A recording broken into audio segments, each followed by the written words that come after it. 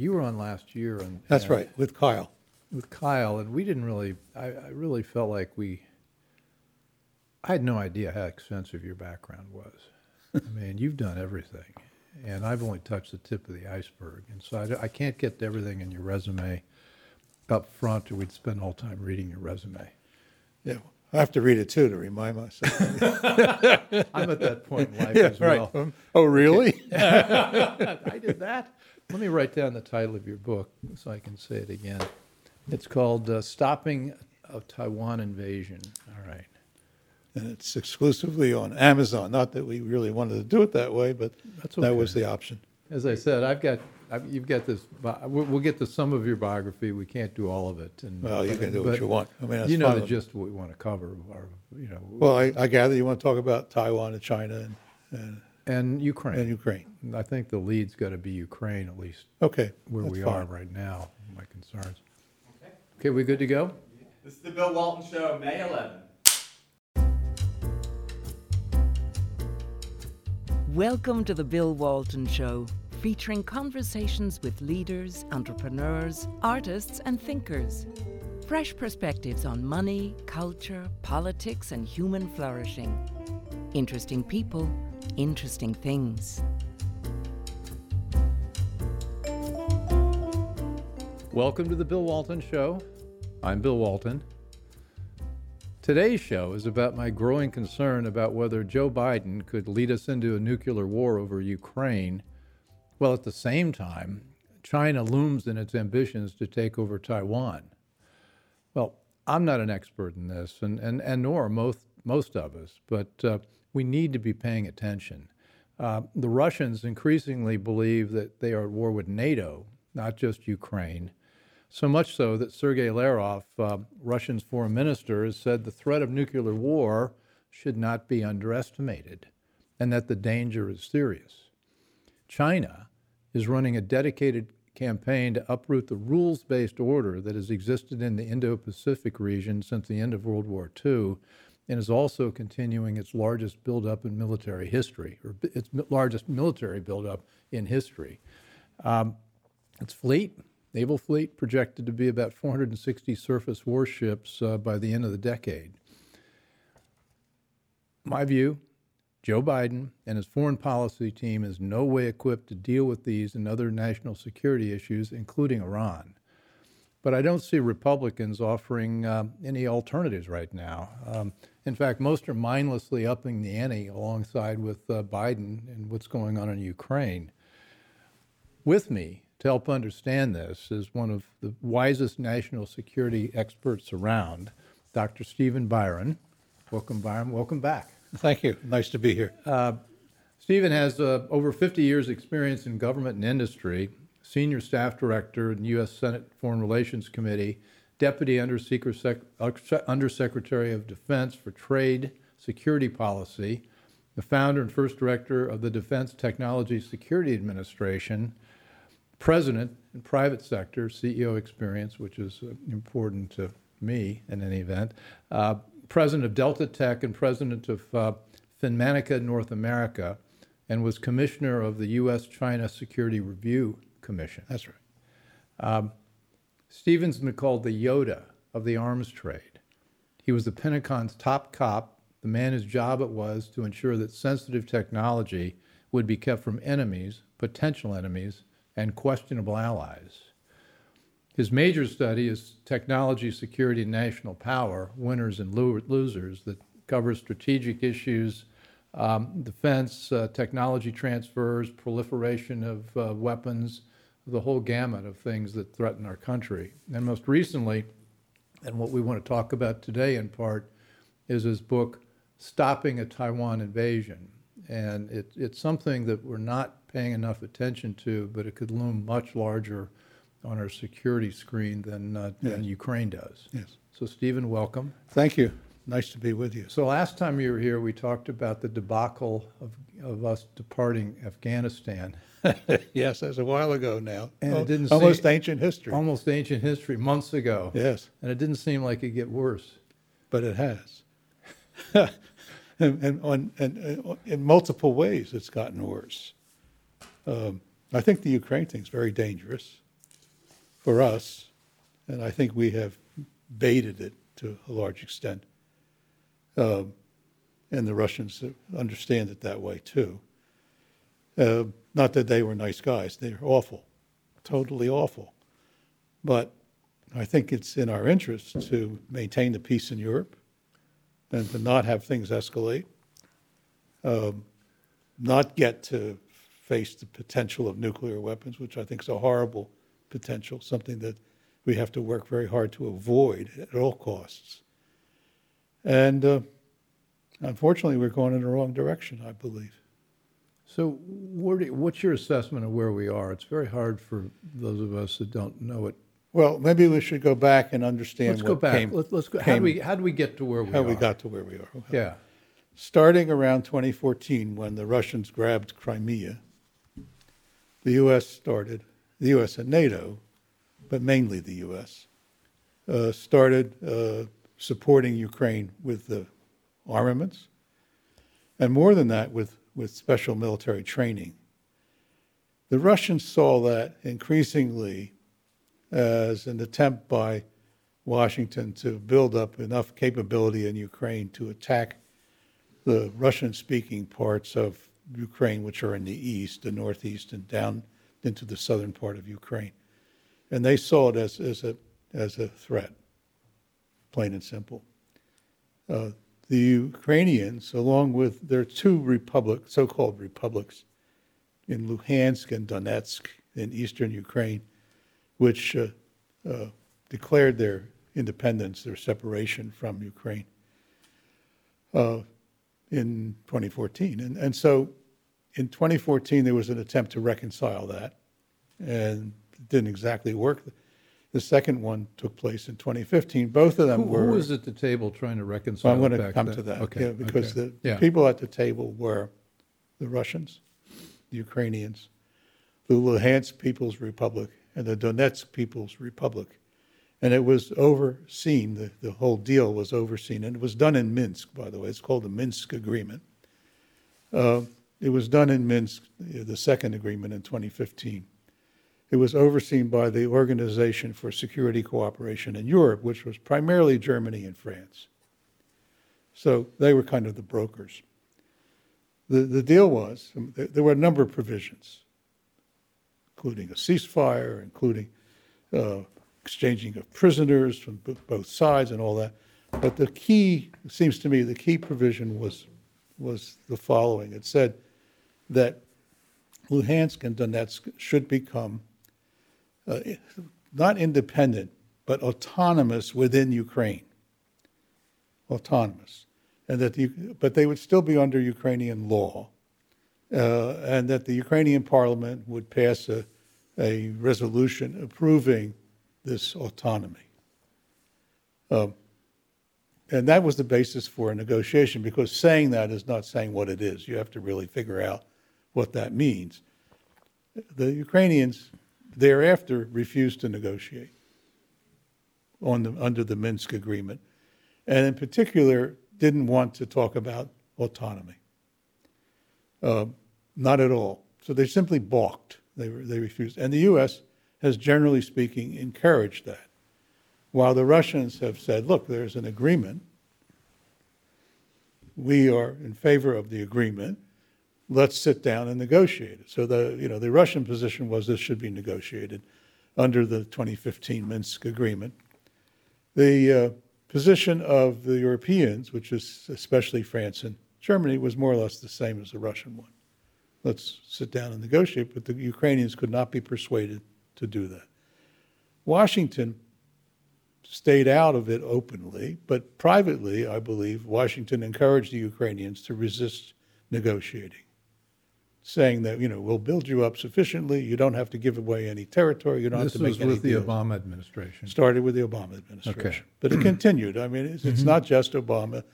It was under Trump the same thing, and it's now under Biden the same thing, and worse, and worse.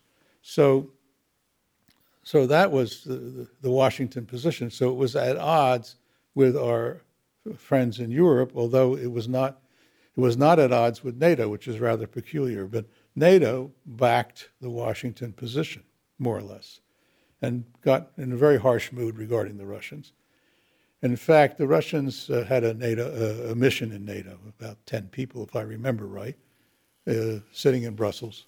And NATO had a mission in Moscow with about the same number of people. Basically, the NATO threw out the Russians from that mission in Brussels. So, of course, the Russians reciprocated, did the same thing in Moscow. So the relationship with NATO became quite harsh over Ukraine, which is not a member of NATO. You know, it is part of a NATO program where, you know, states that have ambitions to join NATO are given special status, let's call it that. But they're not covered under the NATO treaty, which is basically a self-defense treaty that says, the collective defense, which says if an attack on one happens, all the others will respond. And that's under what's called Article 5 of the NATO treaty. So to make a long story short, which I think is probably a good idea right now, we have a situation where NATO is hostile to the Russians and supporting Ukraine. We have a Washington administration which is supporting Ukraine, but we have the Germans and the French under the Minsk agreements where they're guarantors. It's called the Normandy Group, who are trying to broker some kind of deal based on what was agreed in 2015 at Minsk. So why do we care about Ukraine? I want to compare and contrast to Taiwan, and I think we ought to care a lot. Well, we don't about. have any. But what's our strategic interest in Ukraine? Why did we feel like we needed to do this? My interpretation of it is that we want to block the Russians in the Black Sea. That's only warm water port they That's would have. Right. That's their only warm water port. In other words, as the Russians say, you know, essentially to surround them, because once their navy is blocked, they only have a serious port on the Polish coast, which is very much isolated, and then you have to go into the frozen areas of the north, so the White Sea. So I think basically what you have is an attempt to keep them out of the Black Sea, to make it difficult for them to expand. If they, you know, the threat was, and Washington thinks that Putin and his government want to reclaim territories that they lost when the Soviet Union collapsed. So you had the Georgia mess, which the Russians were aggressors at, of course. And you had Crimea, and now you have eastern Ukraine. And so, the U.S. position is, we'll squeeze you back. The trouble is the Russians see themselves in a conflict, not with Ukraine so much as they see themselves in a conflict with the United States and with NATO. Well, that's increasingly clear. They're correct. I believe they're correct, yeah. I mean, from their point of view, they're surely correct. Now, they don't want it to, I mean, I think the Russians, even though they make some threats here and there, they've threatened, some of the Baltic states, and they've threatened Poland a little bit. But I think basically the Russians don't want to see this war expand, because they're going to lose if it expands, and we're all going to lose. Now, are you surprised? This is the Bill Walton Show. I'm here talking with Dr. Stephen Bryen about Ukraine and how we got where we are now. And we're going to go right now to talk about how we might get us out of where we are now. Maybe. But were you surprised that the Russians had such trouble dealing with Ukraine? Because you know the weapons and the capabilities. Well, I was. I mean, I think everybody was surprised about how the level of competence was far below what we believed the Russians. We've watched the Russians do military exercises over the years, and in fact, they've even invited, until the most recent Zapad exercise, where they didn't invite us, but for obvious reasons. But we have watched them exercise, and they look quite formidable.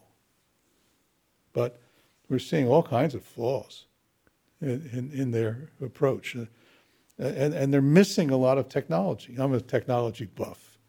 I follow military technology pretty carefully, And the Well, thing you're only the chief procurement officer for the Not Pentagon, procurement. so I would, yes.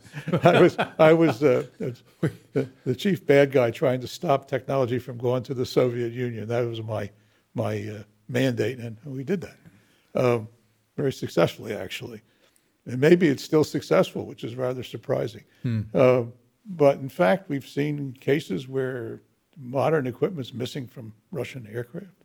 It's missing from Russian tanks. Their air defenses aren't working right. I mean, there's a lot of things that are really not functioning the way one would have expected. Yes, so I was surprised. Quite. Is that incompetence? Is it, what are the... It's a mixed bag. Some of it's a lack of good doctrine. Okay. Some of it's a real lack of good training. I think that's a major issue here. Some of it's a lack of technology. I mean, they're missing pieces like the Su-25s, which is a fairly old plane, but it was a Soviet ground attack airplane. Doesn't have targeting pods. How can you hit anything if you don't have a targeting pod? But they never put them on them. I mean, it's unbelievable. And then finally, I think there's a matter of corruption. I think the Russian system is corrupt, front to back, up and down. I mean, we know that anyway from the top level leadership, but I think it goes deep and all the way through the military. Where do we go from here? Well, I mean, the question is, do we want to let this thing grind on? At the end of the day, I don't think we do. I don't. My world's economic. Yeah. It's a catastrophe. Oh, economically for Ukraine? It's bad for the United States. It's bad for Europe. Yeah. I mean, the whole... It's very destructive. And of course, it's bad for human beings who are getting killed by the thousands in Ukrainian cities, by bombings and other kinds of attacks. But right now, it seems to be slightly stalemated. Somehow, Zelensky has to decide. I mean, I think he could get himself a good deal right now. Yes, he will have to give some form of autonomy to Eastern Ukraine, but there doesn't have to be a Russian army in Eastern Ukraine. There doesn't even have to be a local army in Eastern Ukraine. There doesn't have to be any army in Eastern Ukraine. I mean, what autonomy may mean has to be defined. One of the things that the Russians have made a case out of, and I don't know that it's totally justified, but in Eastern Ukraine, the language is Russian. People speak Russian. And the Ukrainian parliament said you can't do that anymore when it comes to any official business. You can't do it in the schools. You can't teach Russian language. You can't teach Russian literature. You can't go to the doctors and speak Russian to the doctor. I mean, those were the kind of things that were going on. And the Russians took serious umbrage that the Ukrainian parliament would do that, because they've always felt that there's a connection between Ukrainians and Russians. Mm-hmm. So I think Zelensky could get a good deal today, but he's not willing, he's, at least so far, he's really not willing to negotiate. Well, the thing that troubles me, and I mentioned in the opening, none of our national security leaders seem to be remotely interested in trying to sit down and cut a deal. No, they want to bleed the Russians. And they've said it. Well, I mean, Lloyd Austin said, we want to bleed the Russians. Made it clear. I mean, that's we'll send more weapons. And down the line, and you've got Mike McCall, saying, and then you've got Nancy Pelosi in a press conference with who's our favorite congressman from Hollywood. Remember Adam Schiff. Telling us we're going to the word favorite threw me off. I didn't quite mean it that way. I know. They're standing on the steps of Zelensky saying, we're all in. America's totally committed to defeating Russia. So right. Circling back to the guy in the room, Putin, I mean, we can see our people out piling on, upping the ante, saying we're going to reduce them. Then we've got Putin that is operating a machine that didn't turn out to be quite the machine everybody thought it was, and he's at least seeing his options increasingly limited. How does a guy like that react, which leads to the nuclear Or does question? he even survive? I mean, in turn, I guess somehow they think they can keep squeezing the Russians and Putin will still be there, but that's not necessarily the case at all. I mean, he's got internal opposition, not from the, I would call from the left, from the peace side, but from the right, from the we need to do more. His fellow oligarchs? I don't think it's the oligarchs. I think it's mostly coming from the military side. And the military side wants to escalate. That's right. That's dangerous. Of course it's dangerous because they have nuclear weapons and they're, if Putin is out of the way, I'm worried that we'll get some lunatic who will do things which I think would be disastrous. Quick refresher course on how lethal a tactical nuclear weapon is. Well, I don't believe there's anything called a tactical nuclear weapon. Okay, that's what I wanted to. Yeah, I think there are big and little nuclear weapons. This is a little one. A smallish one. Okay. But a smallish one may be 5 kilotons. I mean, these are pretty dangerous. How big was the one in Hiroshima? 18. Okay, so. Give you an idea. It took out a whole city. And the Nagasaki, I think, was 13. So order of magnitude. These would be today's kind of tactical. Yeah. If you want to think of it that way. But, right. The nuclear weapon is not a very good war-making weapon because it really, if you're using it against the other army, you need to be able to catch the other army kind of in one place you can knock them off. And it's not going on in Ukraine. No. They're doing ambushes. They're running. They're not in one place at any one time. This is why the Russians are having so much trouble. So they can't use a nuclear weapon that way. What you would use it for is, a terrible thing is against the city. And that would be horrible. That would be a disaster. And it will trigger off possible nuclear war, a bigger war in Europe. So, I mean, the whole idea is very, very unnerving. Well, our side, our national security establishment believes that's unthinkable. But as I talk with people... I don't know that's true. Well, they may think it's... Well, no, but I mean, the intelligence guys have been warning Biden that there's a danger of escalation here to nuclear level. What's your community saying? I mean, you know everybody in this, and a lot of... I think they're scared. Yeah. I think they're really scared that the Russians, if you squeeze them too hard... the Russians have taken heavy losses. I don't know how many hundreds of tanks have been blown up. Yeah. How many airplanes have been lost, helicopters have been lost. And wounded, killed and wounded is a very high number. Some say 20,000 killed. So you can multiply by 4 the number wounded. So that's a huge number of people. So what would you do? What would you advise President Biden? I think the Biden administration should tell the Europeans and tell Zelensky that it's time to sit down and figure this out. I agree. That's what I think should be done. I think the Europeans are dying to have this over with because it's threatening their economies and it's threatening war. They haven't worried about war in Europe for years and years. And it would be totally destructive of everything they've achieved. So, I mean, they don't want it. By the way, it also threatens NATO. I mean, NATO won't be here if there's a war. That'll be the end of NATO, I believe. Because the modern war was, you can't win it.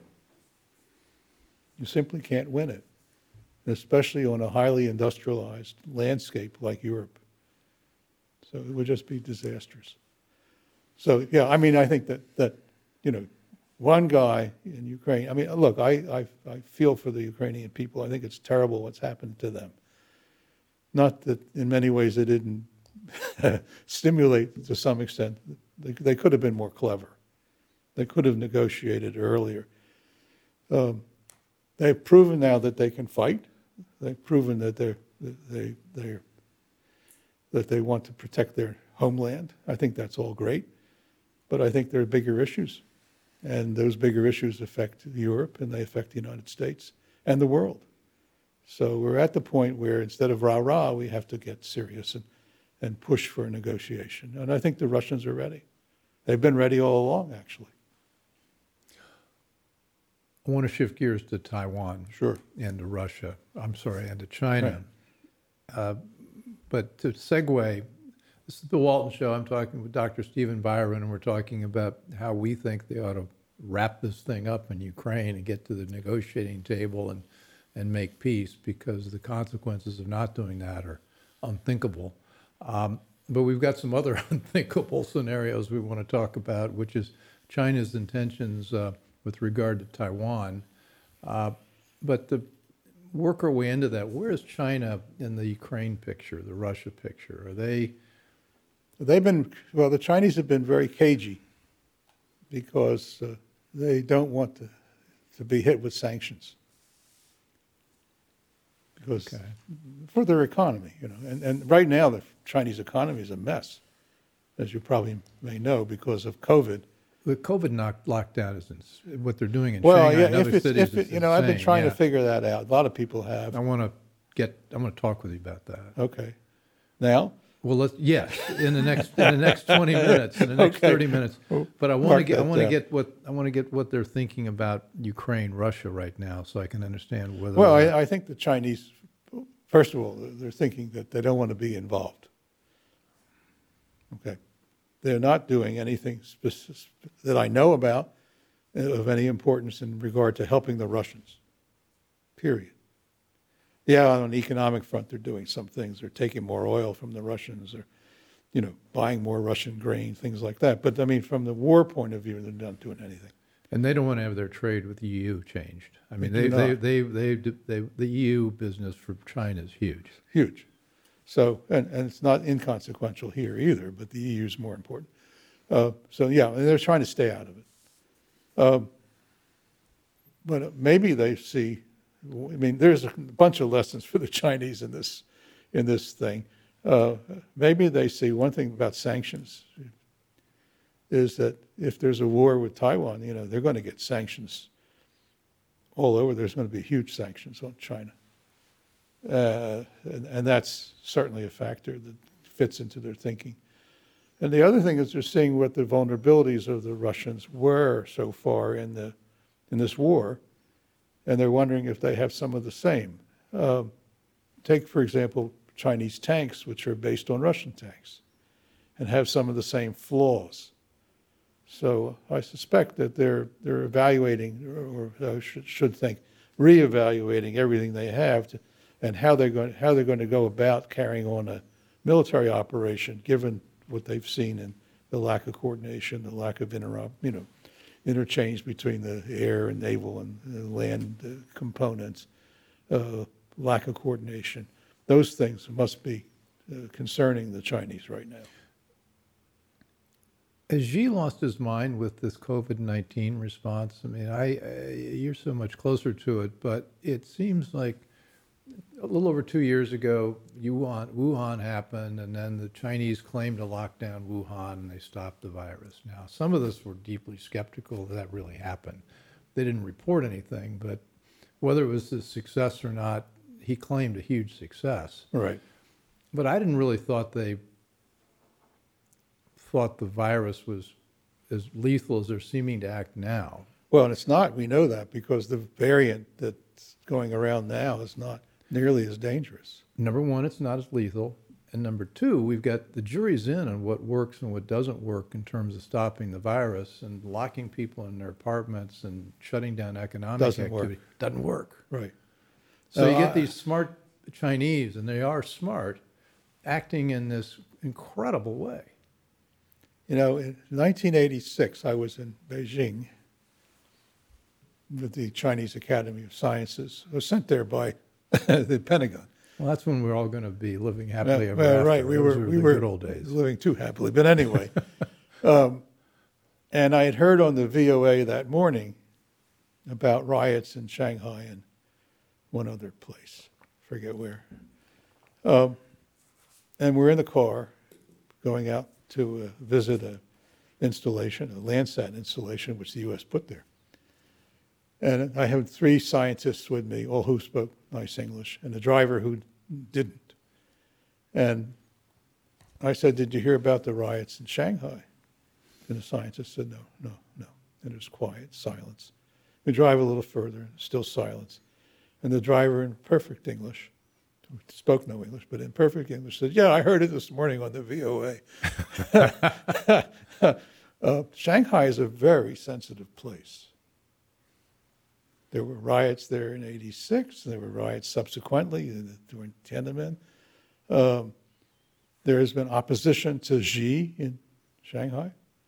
And I'm wondering, is this political? Is this something designed to shut down Shanghai because he's facing re-election soon, and maybe he's got opponents that we don't know about. That seems to be a deep game he could be playing. Could be a deep game. I don't have any. It seems to be political and punitive rather than public health. That's how it looks to me too. But didn't they have a Politburo meeting, a small group of people that met last week? And if he has enemies, they're not in that room because they came out with renewed vigor to keep Shanghai shut down. Right. No, I don't think they're in that room at all. So some of them are in jail. Well, yeah, he disappears people routinely. Right. And some of them are in the military. So I'm not sure what the deal is, but I mean, you have to get to a real China expert, which I'm not. But it seems to me that you shouldn't take this on face value as a COVID exercise. Well, we do know that he wants to be elected for a third term.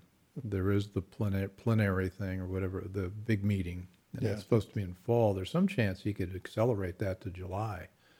Oh, is there? I didn't hear that. So he could get it done before people riot completely. Before people riot completely, yeah. And he wants to accelerate that. But the other deeper game was also the sanctions are really hurting Russia, obviously, but they're also really hurting Europe, and they're really hurting the United States. And try to buy food's expensive now and scarce now. Try next year when we don't have any of the fertilizer from the usual sources in Europe. Yeah, corn is going to be a big issue, and Biden still wants to put it in your gas tank. Yeah, ethanol. Let's up that to 15. Yeah, so you can pay $6 a gallon instead of $5. Yeah, sure, Iowa likes that. Probably the only place it does. So you've got the sanctions there, and then what Xi's doing though with Shanghai, it's the world's largest port, 4 times larger than Los Angeles. That's right. You got thousands, I don't know if thousands is the right number, but infinite number of cargo ships sitting outside there waiting to move stuff in and out. But it's not just Shanghai. He shut down like 75 other cities in China. But Shanghai, I think, is the biggest one. And plus he shut down, by the way, not only the people's homes, he shut down the subway. Yeah. So I don't know. Something much bigger is afoot. Okay, well, if I had the answer, I would probably go over to the White House and tell them. I'll go over there with you. I'm sure they'll be happy to see us. My crystal ball is not very good. I've been saying so many nice things about Joe Biden. I'm sure he'll welcome me. So let's though that settles down. Things maybe we've got Ukraine maybe resolved, uncertain, but. The thing that's looming is their ambition in Taiwan. Right. I mean, for people, there's a wide audience here of people and art subject matter experts. Explain what Taiwan is. I mean, what's its brief history? Well, it was originally called Formosa. Right. Right. It was occupied by the Japanese until 1945, from about I think it was 1895 to 1945, and then of course at the end of the war, it reverted to the Formosan people. And all the people that Mao defeated. Well, that came right a little after. Bit later. Okay, 49. 49, and the nationalists, the surviving nationalists under Chiang Kai-shek, came evacuated, I guess is the right word, to Taiwan. And they formed a political group, which is the same one they had in China, called Kuomintang, and that's the simple history of it. And they considered themselves the real government of China. So it's not, Taiwan is officially the Republic of China. Still, something the Chinese really dislike. Well, the Chinese have been assiduously working every country in the world to stop recognizing Taiwan. That's right. Well, they've succeeded mostly. And mostly. Yeah. what is it, Latvia decided not to, and And then they changed their mind. okay. Yeah, after they were properly but bribed. Taiwan is a real country. I mean, they've begun to identify It's a terrific themselves. country. It's a democracy. It has a very lively political life. There are three major parties, but the two biggest ones are the KMT, the Kuomintang, and the DPP, the Democratic People's Party, which is the Green Party, which is in office right now, which is pro-independence. And it also has its own language. I mean, the Taiwanese dialect of Chinese has become very popular and is really what most politicians speak. And strategically, it's the home of the largest semiconductor manufacturing operation in the world. That's right, Taiwan Semi. Yeah. But otherwise, strategically, it sits right in the middle of the first island chain, and of course the Taiwan Straits, which could block the Chinese Navy. And it's 90 miles off the Chinese coast. Yeah, something like that. It's Roughly. not much. Yeah. So it's close. So, Yeah, but there are parts of Taiwan was called Kinmen or Quemoy, which is 1 mile from Chinese mainland. So okay, so it's so they're pretty. It's pretty close by. there's all the stuff we talk about here. It's complicated. Yeah, it's complicated. So, what's the stopping a Taiwan invasion? This is very important because, the Pentagon and a lot of think tanks in town, and the CIA even as recently as yesterday, keep saying we're going to lose if we try to defend Taiwan. And so that's what I hear. Yeah, you hear it all over. And it seems to me that shouldn't be the case. It's not the case if we do some simple things and we're serious. And so I got together a group with Lieutenant General Earl Hailston, who was my co-chairman. We put together a group of real military experts who served in the Pacific in senior levels. Pacific Air Force commander, the naval commander, admirals and generals, and we put them all together for 3 months. We hashed over this. Mm-hmm. And what can we do? Can we win? Will we lose? So the first and most important thing I think that we concluded in our study was that, two things. One, first of all, we can't do it alone. The time has passed when the United States can come on an expeditionary basis and save Taiwan. We're not going to do that. We have to work with our allies, including Taiwan. And if we put all our forces together and coordinate them in the right way, then, and that's the second point, then we can change the entire situation in regard to not only defending Taiwan, but warning the Chinese that if they think they're going to intimidate Taiwan, they're making a mistake. Because that's what they're doing. They're flying fighter planes and bombers around the island on almost a daily basis. They're running naval exercises. The most recent just off of Okinawa, which is nearby, threatening not only the Taiwanese, but threatening U.S. Marine installations and the Japanese southern islands, too. So, they did more than 1,000 takeoffs and landings off of aircraft carriers. I mean, this is the sort of craziness that's going on. It's an intimidation campaign. Well, we can intimidate back if we organize. So the main finding, the most important finding of our group is that let's have a common command. We have at the political level something called the Quad now, which also includes India, Japan, the United States, but Korea. But we need to include Taiwan. But we also need it at the command and control level, at the military level. Australia's in that? Australia, yes, right.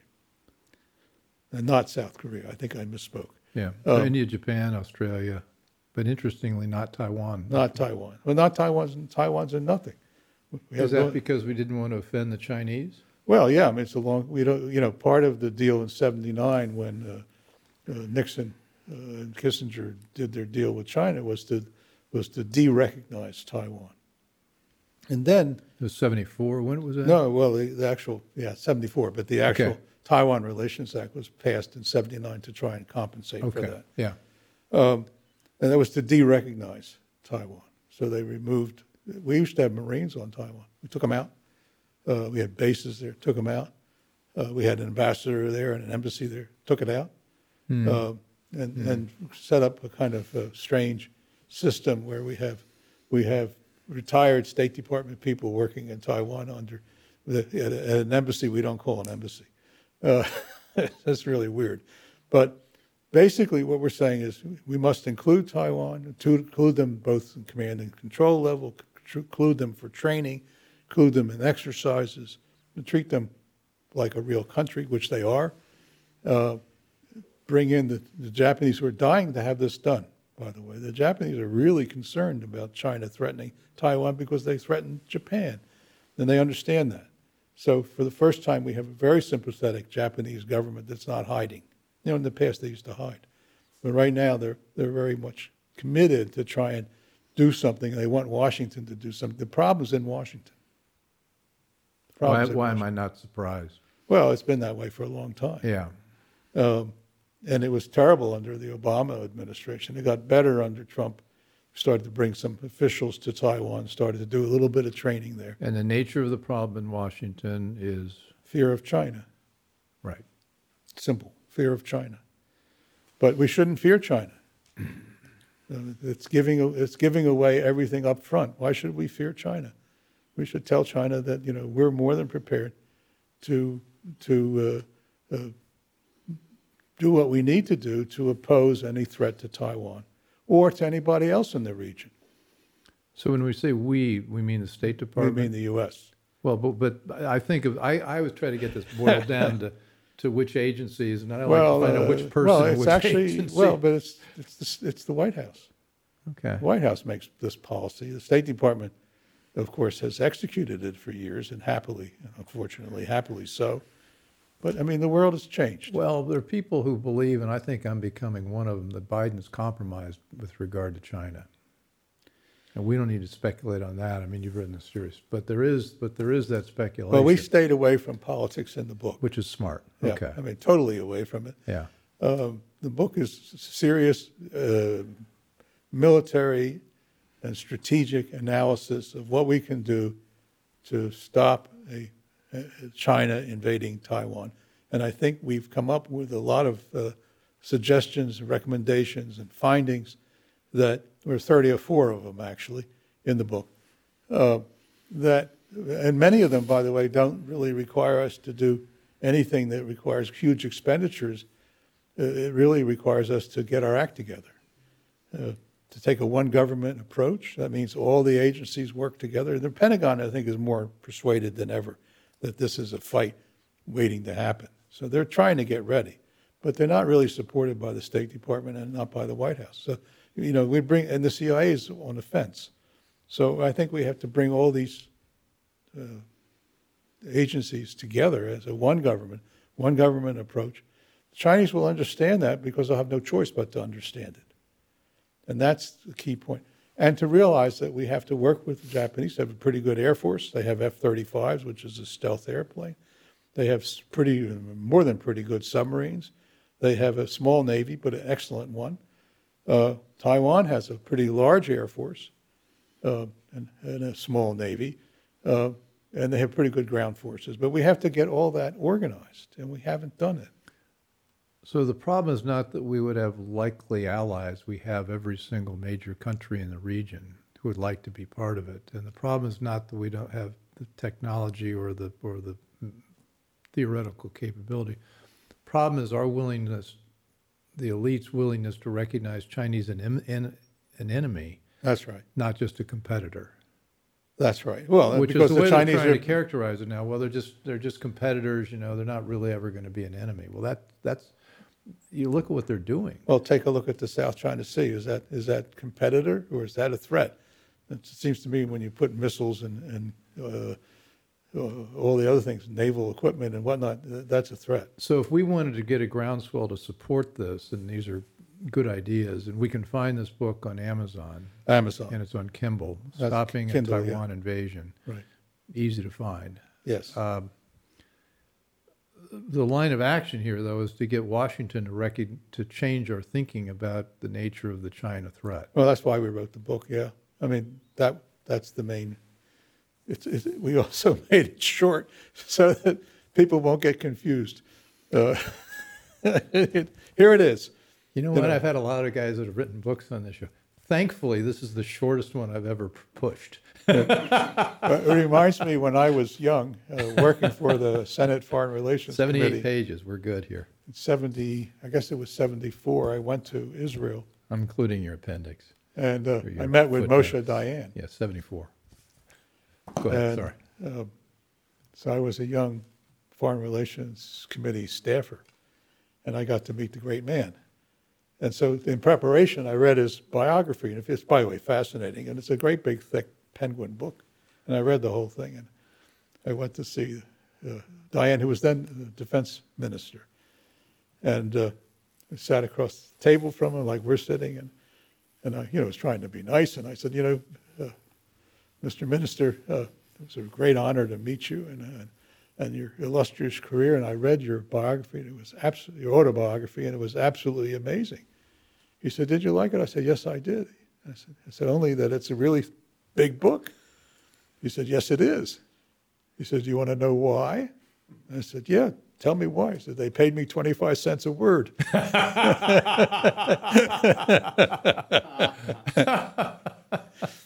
So,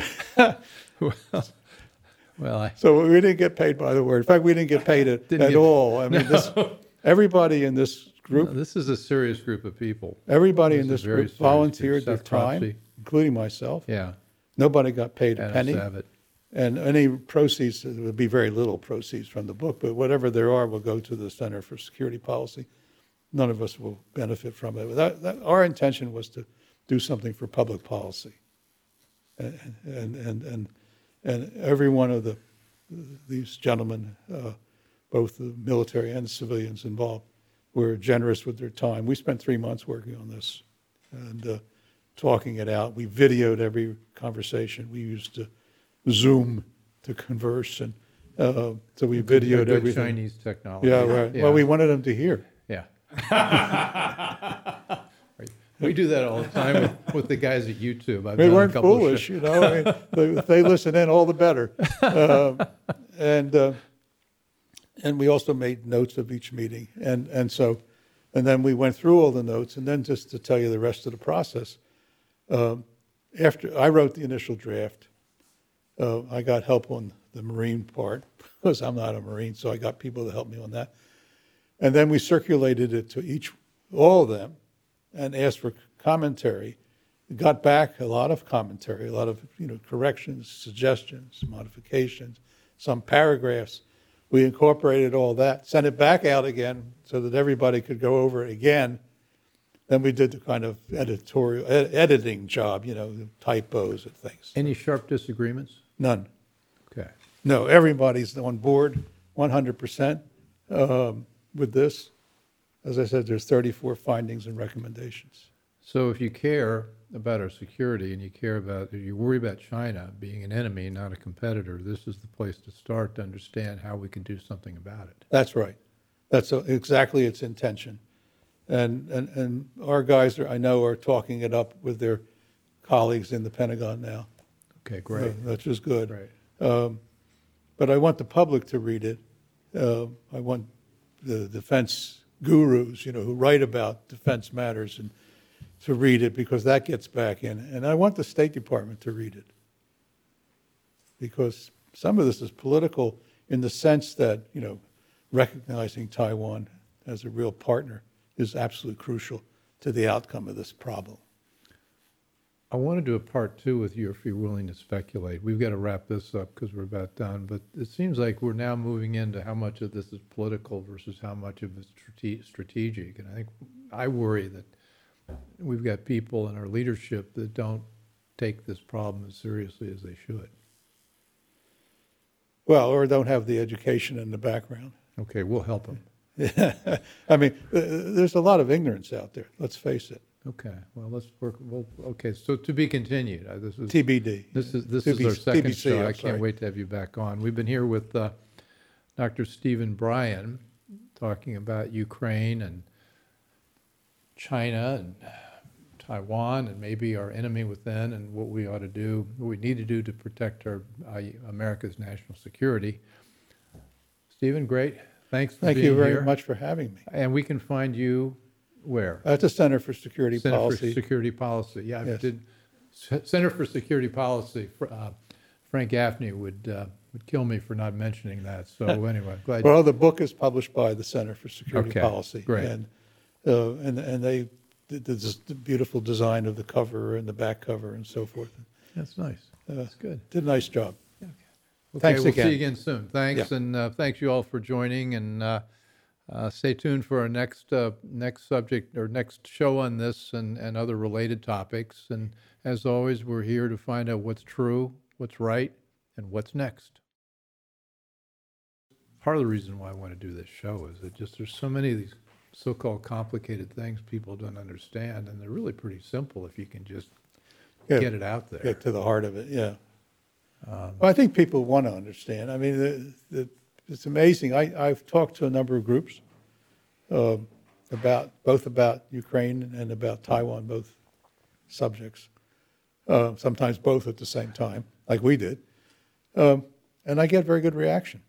So I think people say, oh, I hadn't heard that before. Well, and I think also I was guilty of this. I mean, a lot of us thought China, 10 years, 15 years ago, private equity world, my world, well, we're going to go do business in China. Make a bundle. They're going to make a bundle. They'll become more like us. They'll become democratic, and we'll all join the world order. We're all going to live happily ever after. That's the same argument that Kissinger made about the Soviet Union back in the early 70s when the détente was all the fashion. If we just give these big loans to the Soviet Union, build these fertilizer plants, build these truck plants, all that stuff, the Russians will become our friends. Well, I'm just learning about a lot of this because I was wasting all my time on Wall Street before I got into I was fighting with Kissinger. And as I understand it, the first Bush administration fought hard to keep the Soviet Union from collapsing. True? Like Condi Rice was not. I don't remember it quite that way, but How do you remember? Because I think everybody was. I think puzzles. Washington was completely in shock. I mean, the thing collapsed. Okay. I think there was worry that this coup. Remember the coup against Gorbachev? I do. I mean, that was pretty frightening to Washington because they saw that as a. That was a coup from the hardline side. Oh yeah, for sure. Yeah. KGB in the military. And I think Washington's reaction was, God, this could be really terrible. But it turned out to fail. I mean, that was the good news of it. I don't know if it would fail again. I hope you enjoyed the conversation. Want more? Click the subscribe button or head over to thebillwaltonshow.com to choose from over 100 episodes. You can also learn more about our guest on our Interesting People page. And send us your comments. We read every one, and your thoughts help us guide the show. If it's easier for you to listen, check out our podcast page and subscribe there. In return, we'll keep you informed about what's true, what's right, and what's next. Thanks for joining.